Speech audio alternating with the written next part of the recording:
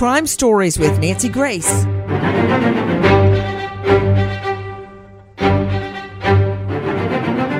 A city gripped in fear as the body count grows. 1, 2, 8, 12, 17, 18, 21, 28, 30. Many of the dead, young boys.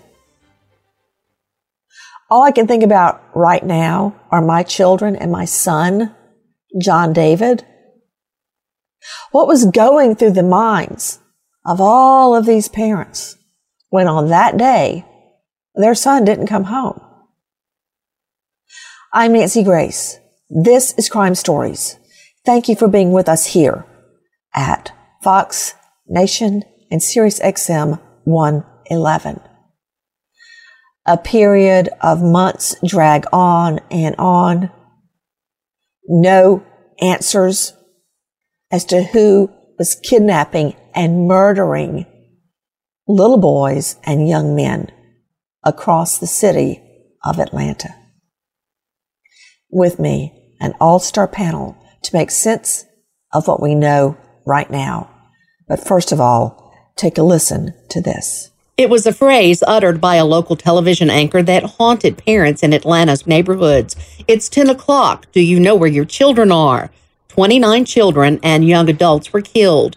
The carnage became known as the Atlanta child murders. More than 24 were killed or missing, most of them children and male between the ages of 9 and 28 years old. One child vanished after another, never seen alive again. Their bodies found across metro Atlanta, strangled, suffocated. The first two discovered on August 7, 1979. By August the following year, the bodies of 7 more victims were found. 2 teen boys were the first victims. 14-year-old Edward Hope Smith was missing for 7 days. He was last seen at the Greenbrier skating rink. Alfred Evans, 13, had just graduated 7th grade. He was missing for 3 days after disappearing from East Lake Meadows housing project. Their bodies were found in a wooded area off Niskey Lake Road, southwest of downtown Atlanta. The location was just 2 miles from where Smith was last seen. How did it all start? Take a listen to what went down in July 28th. To be exact, you were just hearing our friends at crimeonline.com and WXIA. Now listen to our friends at CBS. On July 28th, a woman was walking along this wooded road looking for aluminum cans to turn in for money when she approached this embankment. People often dump things from passing cars here. At the bottom, she saw a body, which had also presumably been dumped from a car the previous night. It was 14-year-old Edward Smith. He had left home 8 days earlier to go to a skating rink. He had been shot to death. Nearby lay the body of his friend, 13-year-old Alfred Evans. He had disappeared on his way to the movies 3 days earlier. Police were unable to say how he was killed. With me, an all-star panel to make sense of what we know right now with the body count rising. People living in fear, not letting their children go outside for fear the children, especially the boys, would be snatched off the street. The district attorney's office was in a tumult. With me, high-profile lawyer joining me out of the Atlanta jurisdiction, Joseph J. Drolet, author of The Pursuit of the Atlanta Child Killer, Facts, Fibers, and Forensics on Amazon now. Now that's the title, Joseph Drolet, The Pursuit of the Atlanta Child Killer, Facts, Fibers, and Forensics. Before I go to the rest of our all-star panel, I want to go to Joseph Drolet first. Drolet, do you remember the first time you ever saw a dead body?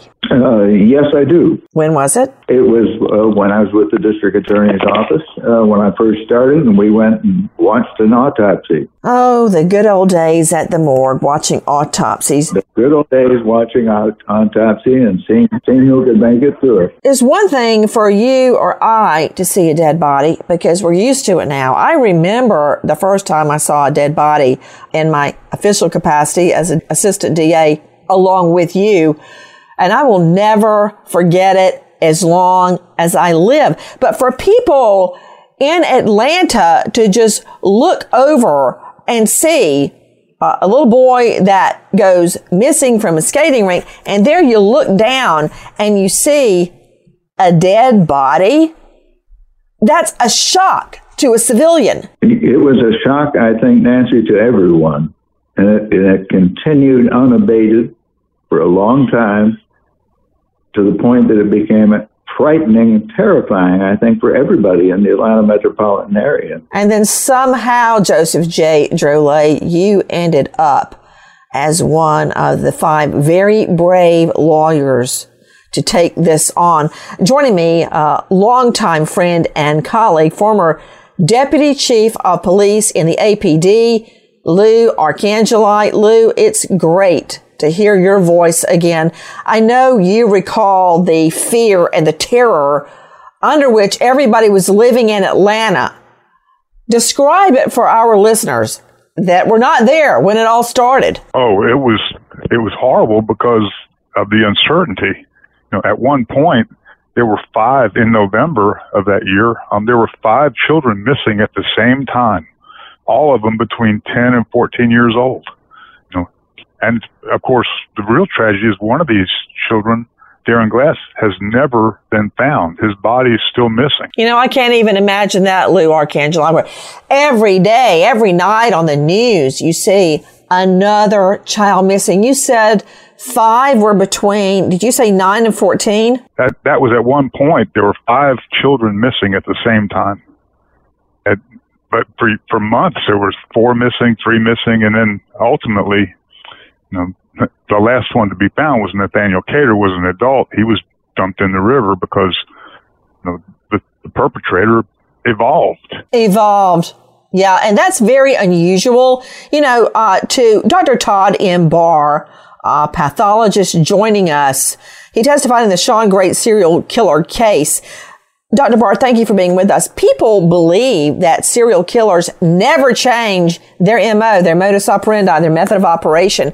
So when you see some little boys strangled dead and then another victim ends up in the water, the Chattahoochee to be exact, many people go, oh, that's not the same killer because there's a different MO. That's not true, Dr. Barr. Yeah, no, that's absolutely not true. I've worked on a couple of serial killer cases, and I think the term evolution is an appropriate term. I've seen them go from strangulation and they keep the same modus operandi to strangulation with the evolution to burning them in a car, that type of thing. So. You can't just jump to conclusions if it's not the exact same mode of operation. Yeah, perfect example. Joseph J. Drolet, we had a then lawyer in our office, Henry Newkirk, that had been a cop in Florida during the Cayo killings. Remember Ted Bundy? Ted Bundy's MO changed drastically. He went from picking people up at the beach or in his Volkswagen to clubbing them dead in their sorority house. So that's a perfect example of how MO's method of operation can change for serial killers, right? Nancy, I think, this is Joseph Drolet, I think also the profilers at the FBI said that serial killers they change based on the circumstances. And in this case, of course, the changes, including dropping bodies in the river, were because evidence was being found of fibers that could identify the killer, and suddenly bodies started showing up in the river without their clothes on. Wow. Joseph, will you say that again one more time about how the MO changed after it got out about the fibers? Right. The fibers started being noticed, and by the early spring of the second year, the Georgia Bureau of Investigation knew what they were looking for. They were looking for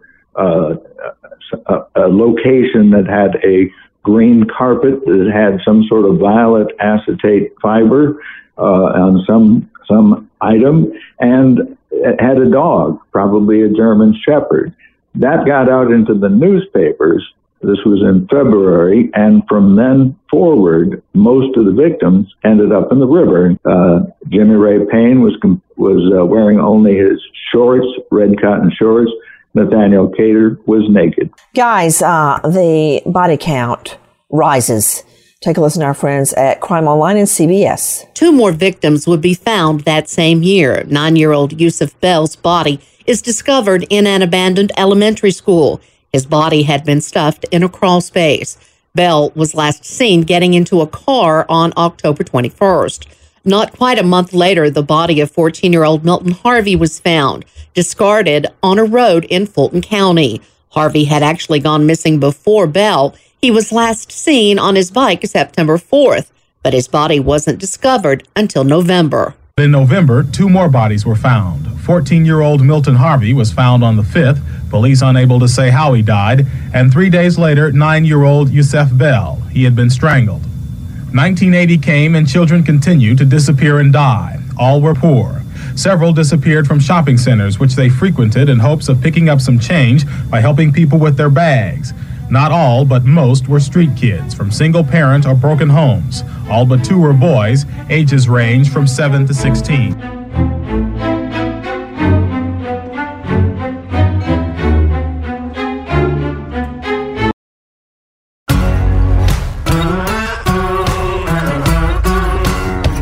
Crime Stories with Nancy Grace.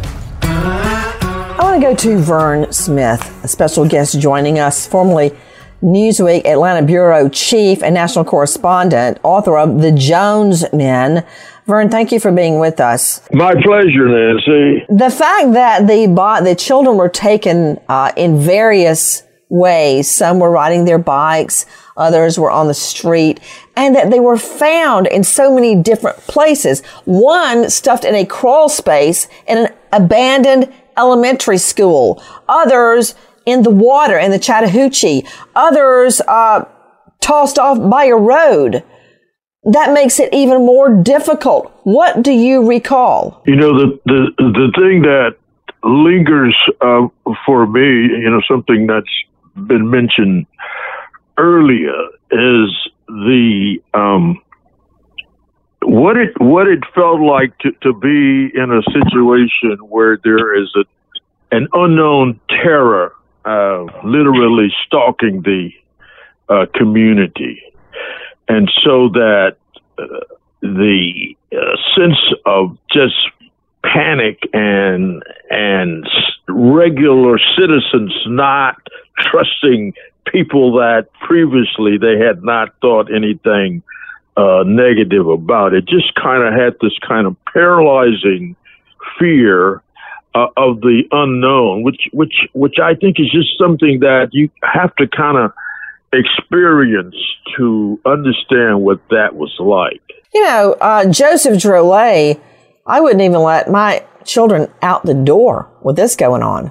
That's true, and most people kept their children home. And that's why I think the ages of the victims started going up, because it was more and more difficult. That and a curfew that was imposed made it very, very difficult to find the younger children. So the ages of the victims started climbing as the cases went on, and they increased in frequency. What do you recall about it? Former Deputy Chief Police, APD Lou Arcangeli. Well, the terror extended far beyond Atlanta. I mean, people that I knew in Alabama were concerned and were bringing their children in, even though there was never any evidence that the killings spread beyond metro Atlanta. But Paris, France had things in the newspaper, had articles in the newspaper about missing children. Children have a special place in our heart, and when they're victimized anywhere, it strikes fear everywhere. I'm just thinking back, Lou, about the witness that looks over and sees a dead little boy. Oh, I actually saw one of those victims in the morgue, and what struck me was he was so little and so skinny.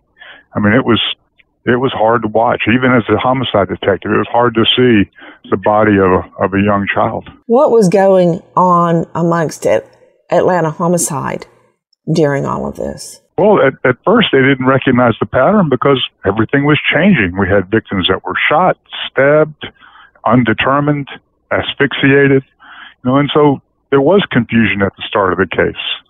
But ultimately they figured out, and the the pattern that was similar was the age of the victims. And it was all children up, for the first year of this, all children. Take a listen to our friends at CBS. They have died in many ways, shot, stabbed, and bludgeoned, but most all of the recent ones have been strangled or asphyxiated. In some cases, the bodies were laid out in full view, on their backs with arms and legs extended. Others have been thrown down an embankment, into a river, under a building. There are things that suggest drugs, sexual deviation, or cult ritual. There are many theories, but nobody is in jail. The tension and the terror mounting throughout the city of Atlanta and beyond. And what you were hearing in the background there was funeral footage of one of these little boys. And I keep thinking about what former Deputy Chief Lou Arcangeli just said, is seeing the little boy's body, how tiny and skinny he was. To Dr. Jory Crossan joining us, psychologist, faculty, St. Leo University, and author of Operation SOS. Dr. Jory Crossan, thank you for being with us. Who in the world would stab a little boy or shoot a 7, 8, 9-year-old little boy? Well, I always look at behavior, and we heard the term evolve. What I really see in research shows it's a maturation. Okay, it starts out like you look at where the children were taken from, and that's kind of a predatory hunting style. Okay, there's no force. It's not like it's a blitz attack.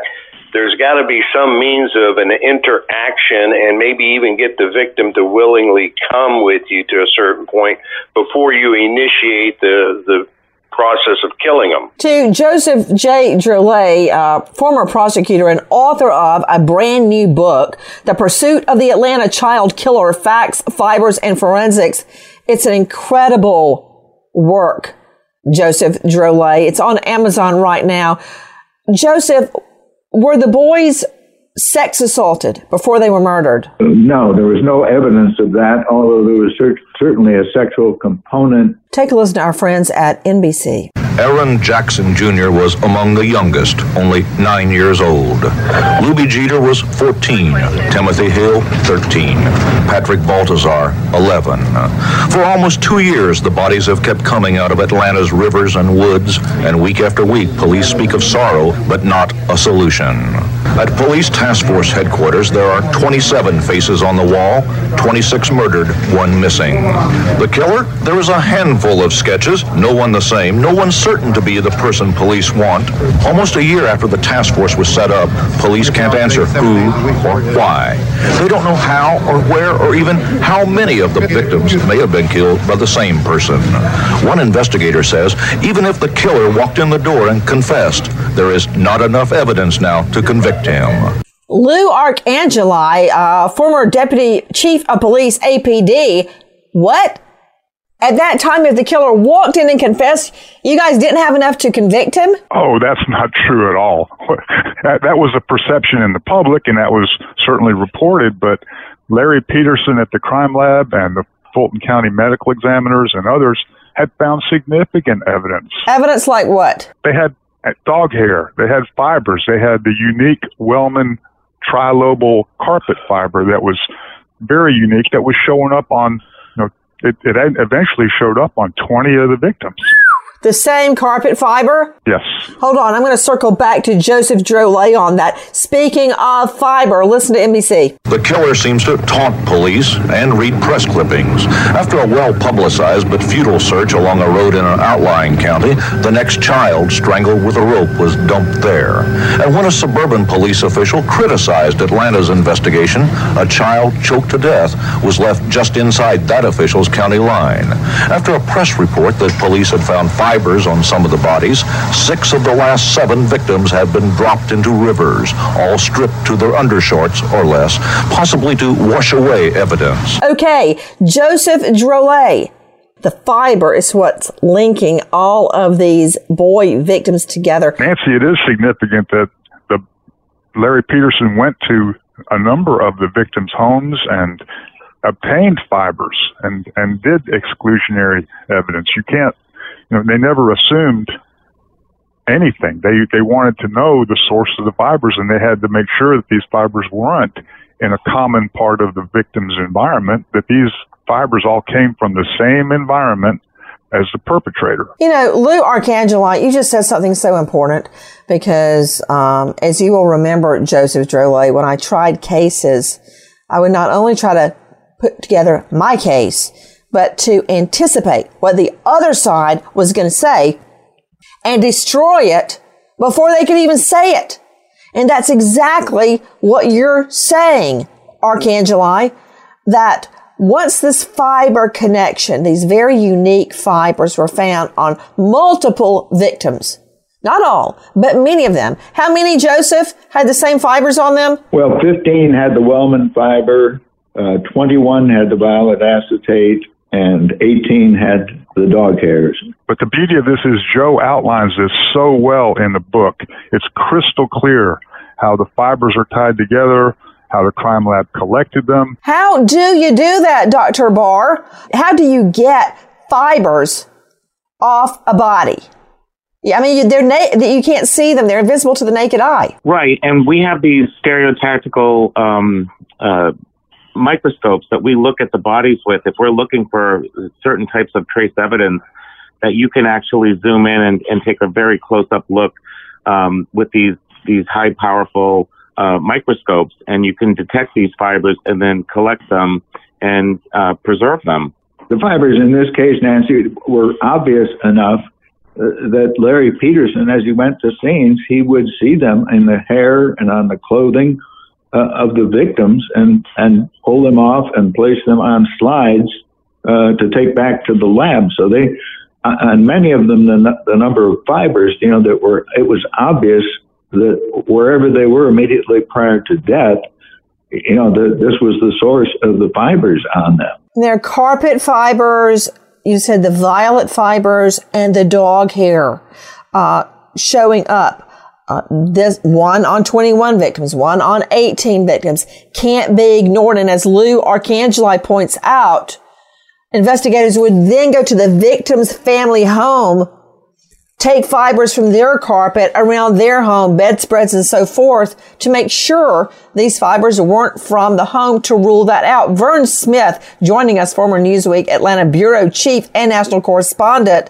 When did you first find out? Do you remember finding out the coincidence, and of course there is no coincidence in criminal law, that these same fibers were on multiple victims? Well, the local newspaper, the AJC, Atlanta Journal-Constitution, first broke that story, but some of the forensic investigators privately were saying that they were finding links in the later bodies. So for much of 79 and 80, the official police word was that they didn't know whether they were all whether we were looking for multiple killers or a single killer. And so for a while we were under that assumption that they weren't connected, but that was really a stunning moment when, it was revealed that there was, in fact, a connection. And, another thing about the fibers, based on what Vern Smith just says, Dr. Jory, we hear that as soon as it comes out, as it's let out, which I wish it hadn't been, that fibers were involved, suddenly the bodies start turning up naked. So this is a very cunning killer. Yeah, that's part of that maturation and changing of operation.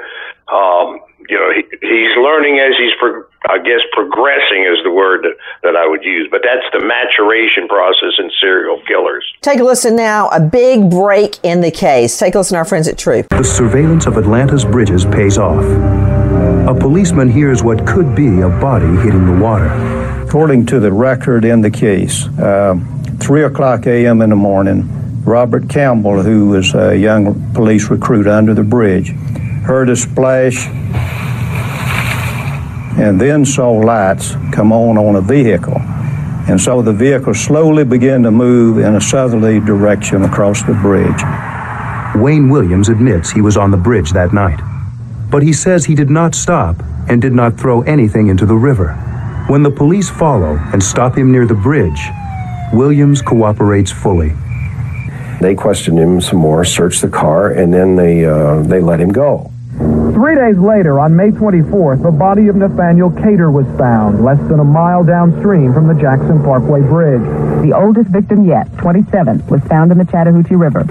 With this discovery, the authorities decide that Wayne Williams is the prime suspect. You know, help me out here. Joseph Drolet, who has just come out with a book, who actually worked this case, a landmark case, one of the first times fiber evidence of this magnitude had been used in court, of fiber evidence of this ilk.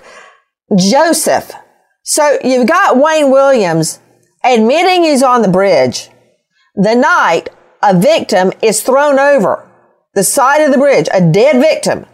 Luckily, somebody, either you guys at the DA's office or you guys, Lou Arcangeli at APD, had the brilliant idea to start surveilling bridges, and it paid off. This cop actually hears the splash. He's sitting there in the dark. He hears the splash, and then lights turn on, and there goes the car. And the cop sees it's Wayne Williams. I mean, he sees the car, doesn't he, Joseph? He didn't see the car. He saw the lights, and he radioed Freddie Jacobs, who was at the end of the bridge in the bushes. Freddie leaned out and said, "There's a car. It's coming from a stop position right up against the rail, and it's coming toward me." He watched that car then come toward him and make a U-turn in a gravel parking lot at the end of the bridge, where he was seen there by Officer Holden, who was in a catch car, and Holden pulls in behind him as he heads back north over the bridge. So he backtracked, he dropped the body, goes to the end of the bridge, turns around, and heads back the other way. Nancy, what's significant about the bridge was we all thought it was a mistake when Dr. Howard mentioned that he had fibers linking several of the victims. We thought, oh my God, why would he release that? Well, as it turned out, it was that release that compelled Wayne Williams to dump Aaron Jackson under a bridge. Patrick Baltazar dumped under a bridge. But those two didn't even hit the water. They just landed on ground. Well, then he of course matured, as the doctor said. Curtis Walker was found in South River. Jojo Bell in the South River. Dr. Howard, by releasing that fiber link, compelled the perpetrator, Wayne Williams, to start using bridges, and then the FBI came up with the idea of investing a huge amount of manpower to put 4 cops on every bridge along the Chattahoochee and South Rivers. And on the very last day of the surveillance is when Wayne Williams, because he was now using bridges, he was more concentrated. We could stake it out. And that's what led to his arrest to his contact with police on the bridge. For those of you that worked intimately on the case, Lou Arcangeli, Joseph Drolet, Vern Smith, who covered it, what was being done to the little boys? If they were not being sex assaulted, what was happening, Joseph Drolet? They were being mostly strangled. And I think, there was one victim that got away, a young man who was picked up by Wayne Williams in the middle of the night, breaking into newspaper boxes to steal the change. And Williams took this young man, drove him around, asked him various questions, then asked him if he wanted to make some money, asked him if he had money, reached over and touched his penis. And then Williams said, I need to get something out of the back of the car. And he got out of the car, and this young man got the heck out of there and ran and was able to testify at trial about that. Williams targeted these people. They were all vulnerable young people out on the street, many of them. And he told many people that these people shouldn't be on the streets. So I guess he thought he was doing the police a favor by getting kids off the street, by killing them? He expressed sentiments, something along those lines. There were 4 or 5 witnesses at trial who testified about that. That he said exactly that kind of thing. But he would then, mostly strangle these young men and then dispose of their bodies. They never were found where they were killed. They were placed different places, along roadsides in certain positions. Some laid out very, very carefully. Some had ritualistic little stab wounds on them. A number of them, in addition to dying of asphyxia, had been struck in the head, so he may have subdued them at some point prior to killing them by asphyxia.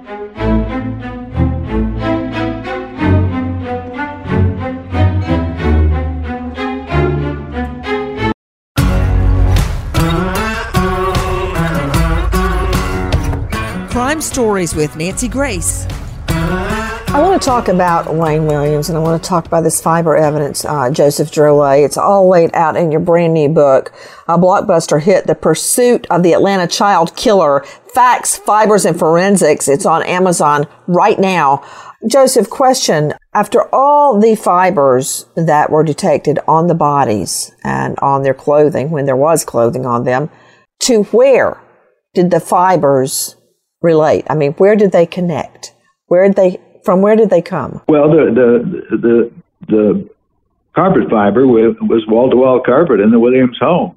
When the police and Larry Peterson, the crime lab people, went with a search warrant on June 3rd, they go to the home and they find a home that is wall-to-wall in this green fiber. English olive was the color of green. English what? English olive. So you still remember English olive? Yes, absolutely. And it's this unusual trilobal fiber with one short leg and 2 long legs. They go in Wayne Williams' bedroom, and there is a violet acetate bedspread, which is interwoven with green cotton fiber. And of course, that's being found on the victims. They look in the backyard, and there's a German Shepherd dog. So they have found the source of the fibers that they are finding on so many of the victims. Joseph, how do you believe the fibers got onto the victims? Did he actually bring them to his home? I don't think so. He could have, but it is more likely that like the witnesses that we had, that he lured them into his car. And the car, as he would track things from the house into the car, and his family, his mother and father, would track everything in the house, would track into the car. So what the crime lab people discovered was that on the floors of the car, it was, if you swept up what was in there, you would find fibers from all the different things in the house that would yield fibers. So bath mats and rugs and carpets, blankets, all of that would be found in the cars. So they didn't have to actually be in the house, and most probably they weren't. Nancy, this is the theory of transfer that your doctor guests can refer to. Every time there's an interaction, physical interaction, something's left and something's taken. And in this case, when Wayne Williams was smothering these children, I mean, there were over 600 fibers introduced at trial, 9 different types. And ultimately, they even found human hairs on the body of Patrick Baltazar that were linked by DNA to Wayne Williams. But yet people still insist, there are people that insist, Wayne Williams is innocent. Take a listen to our cut for WXIA. Prosecutors ultimately tied Williams to the deaths of 22 victims through carpet fiber evidence and witnesses. Not everyone believed his guilt. There were doubters. I don't believe Wayne Williams did it. I really don't believe that he did it. In 2005, DeKalb County Police Chief Louis Graham reopened 5 cases in his jurisdiction, but nothing to exonerate Williams came from it. To this day, Joseph J. Drolet, people insist Wayne Williams is innocent. Now, there were 30 murders, we believe. Williams was convicted on a handful of those. There's a movement afoot to have evidence re-examined from the other victims. But my question to you now, Joseph, is what other evidence links Wayne Williams to many of the boys' murders? Well, there were a variety of things that linked. I mean, you had eyewitnesses of various kinds, and of course, we presented 10 other murders at the trial, so there were 12 murders actually proven at the trial. So you had that. There were victims who had fibers from different cars that Wayne Williams drove, and this is in addition to the constant fibers from the home, which were probably in the car. There were also the fibers from the car, and there were fibers from 13 different cars, 13 different victims, should I say, had fibers from the cars. And as Williams would change cars, the fibers would change as that were found on the victims. Interesting. So all of this was leading back to Wayne Williams' home and his cars, and a very, very unique carpet analysis and carpet fibers. Isn't it true, Joseph Drolet, that Wayne Williams injected himself in the media business, TV, radio, and he would somehow be the first stringer on the scene of a crime, getting video before any other TV crew would get there? Right, and he had scanning equipment in his car. A lot of people thought he was a police officer, and the first car that we linked to him was a Plymouth car that he had decked out as a police car with a blue light, with police radio, scanner, the whole works. So he knew what was going on, and many people thought he was a police officer. He had a police jacket that was discovered after the trial. And then he moved on to being a TV person, a cameraman, a stringer, as you said. And that put him at the scenes of things. Lou Arcangeli, did any of the cops notice that this guy, Wayne Williams, who sometimes dressed up like a cop, kept showing up the first one on every crime scene, obviously because he knew about the crime scene before anybody else, but did anyone put that together? No, they didn't. He actually showed up on one of my crime scenes, but he worked for WSB. He would sell footage of fires and wrecks and homicide crime scenes to WSB TV. So he was he was frequently present at crime scenes, and he had a police scanner. Who is this guy, Joseph Drolet? I know he's an only child. Both parents were teachers, and they doted on him. I mean, they even set up his own radio station in the home. That's correct. And so he was very much a child who his parents would do anything for, and he was in many ways controlling of his parents. And a lot of evidence of that came out during the case, that he ordered them around. In what way? Like, how would he order the parents around? There was testimony at trial. He even yelled at them once and said, you better not come home and things like that, because they wouldn't rent another car for him. There were evidence of him assaulting his father. So there are a lot of things where they created, this child who dominated them. Did they help cover up evidence, do you think, Joseph? Oh, I certainly think they knew a great deal more than they let on. And his mother, I think you could say, lied for him at different times, including at trial. His father had to know a great deal more than he ever said. And they covered for Wayne completely. They tried to back up his story about this Cheryl Johnson, this phantom woman that was never found, that he claimed he was out looking for when he was stopped on the bridge, or near the bridge, I should say. Was there a circumstance where the father was destroying evidence in the backyard? Yes, and we don't know exactly what it was. There were photographs that were burned in the barbecue pit. Black and white photographs. All that was left was the remnants of them, and you couldn't tell actually what was in there. But they had done that apparently after Wayne Williams was stopped on the bridge, and he went home.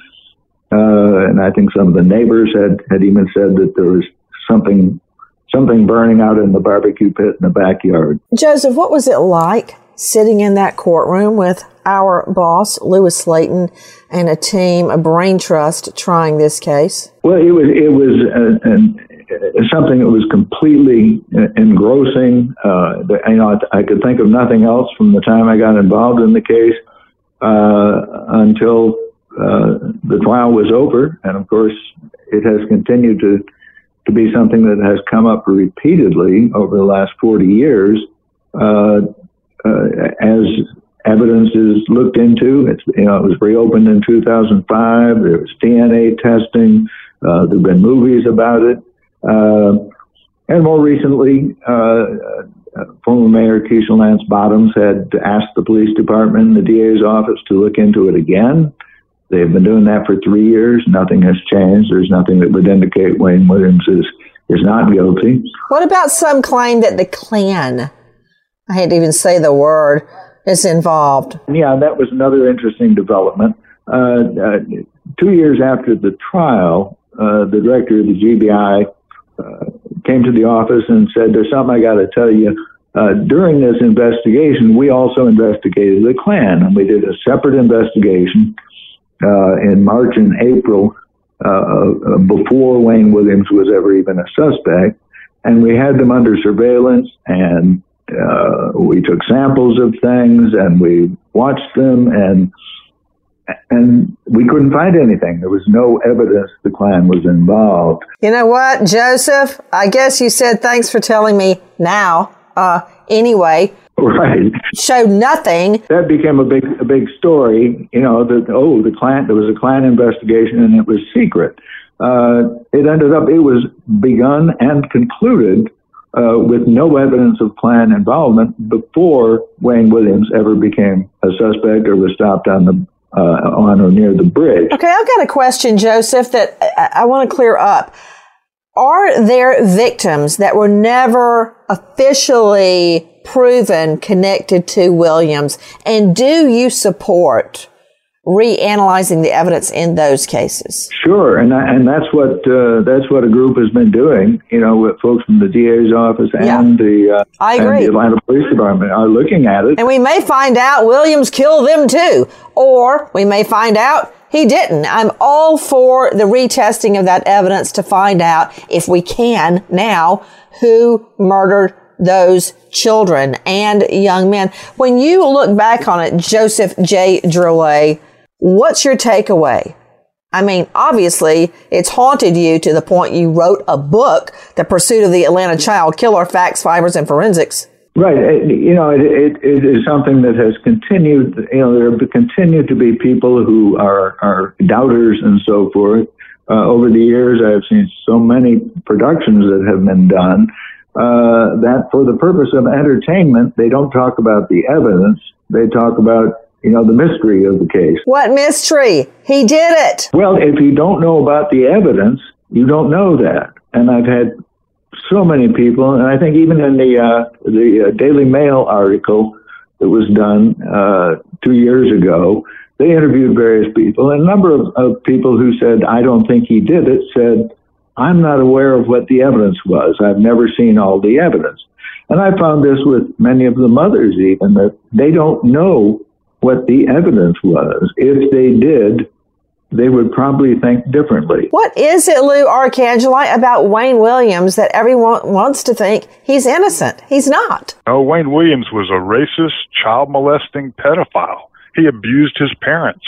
I mean, he's a despicable human being, and yet many people have rallied to his side because they don't know the facts, but they're so clearly laid out in Joe's book that after you've read basically how a prosecutor works, how the criminal justice system works, you'll understand the complexities of the case. It'll all come together. Wayne Williams is guilty, I think, of killing 28 people. That is exactly what I think, Lou. That is exactly what I think. Joseph Drouet, this has become a mission of yours. Why? Well, after the trial, of course, I handled the appeal, and other folks involved in the prosecution went elsewhere. So I ended up being the person who has been defending the case, both in the Georgia Supreme Court and assisting in regard to federal court, in a state habeas corpus. And every time something happens about the case, I get calls about it. So I've been, talking about this case and acting as sort of the spokesman for what happened for 40 years. Joe, this is Vern.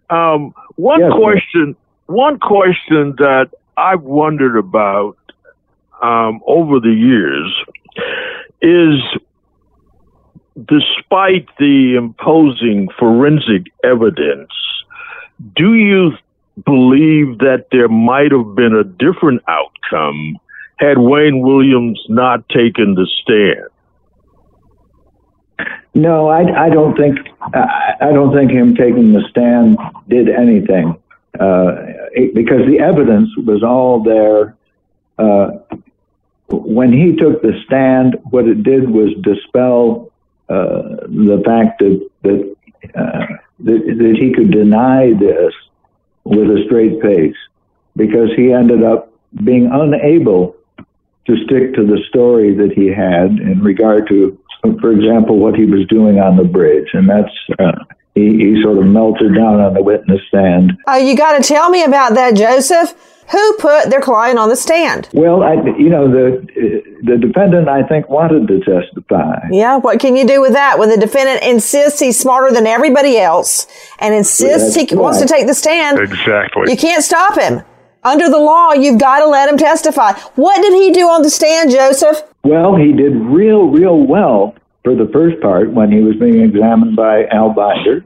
He did real well. Oh, dear Lord in heaven. But we brought him back the next day because we weren't finished. And then what the FBI profilers had suggested was, if you keep confronting him with his lies, he will probably at some point blow up.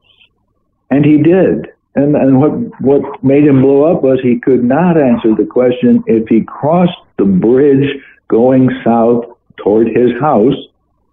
And he said at trial, I crossed the bridge because I wanted to go home. Well, then he turns around at the end of the bridge and goes north up to Interstate 285. Well, then he tries to explain that by saying, it's quicker to go home by 285. And of course, the question then is, well, then why did you go down and cross the bridge? And that one thing made him blow up? Yes, because he couldn't. He had come up with different versions and painted himself into a corner. Do you have any doubt, Joseph, that Wayne Williams is guilty? No, I don't. Based on the evidence, I think very clearly he killed 18 or so of them, probably 24. Others, we just didn't have evidence. Some of the earlier cases, there was nothing but skeletal remains, and evidence had been dispersed over a period of months and even up to a year. He may have killed some of those people. He may have killed Darren Glass, who is still missing. Well, your book, The Pursuit of the Atlanta Child Killer, Facts, Fibers, and Forensics on Amazon now is incredible. Gentlemen, thank you. Nancy Grace, Crime Stories, signing off. Goodbye, friend.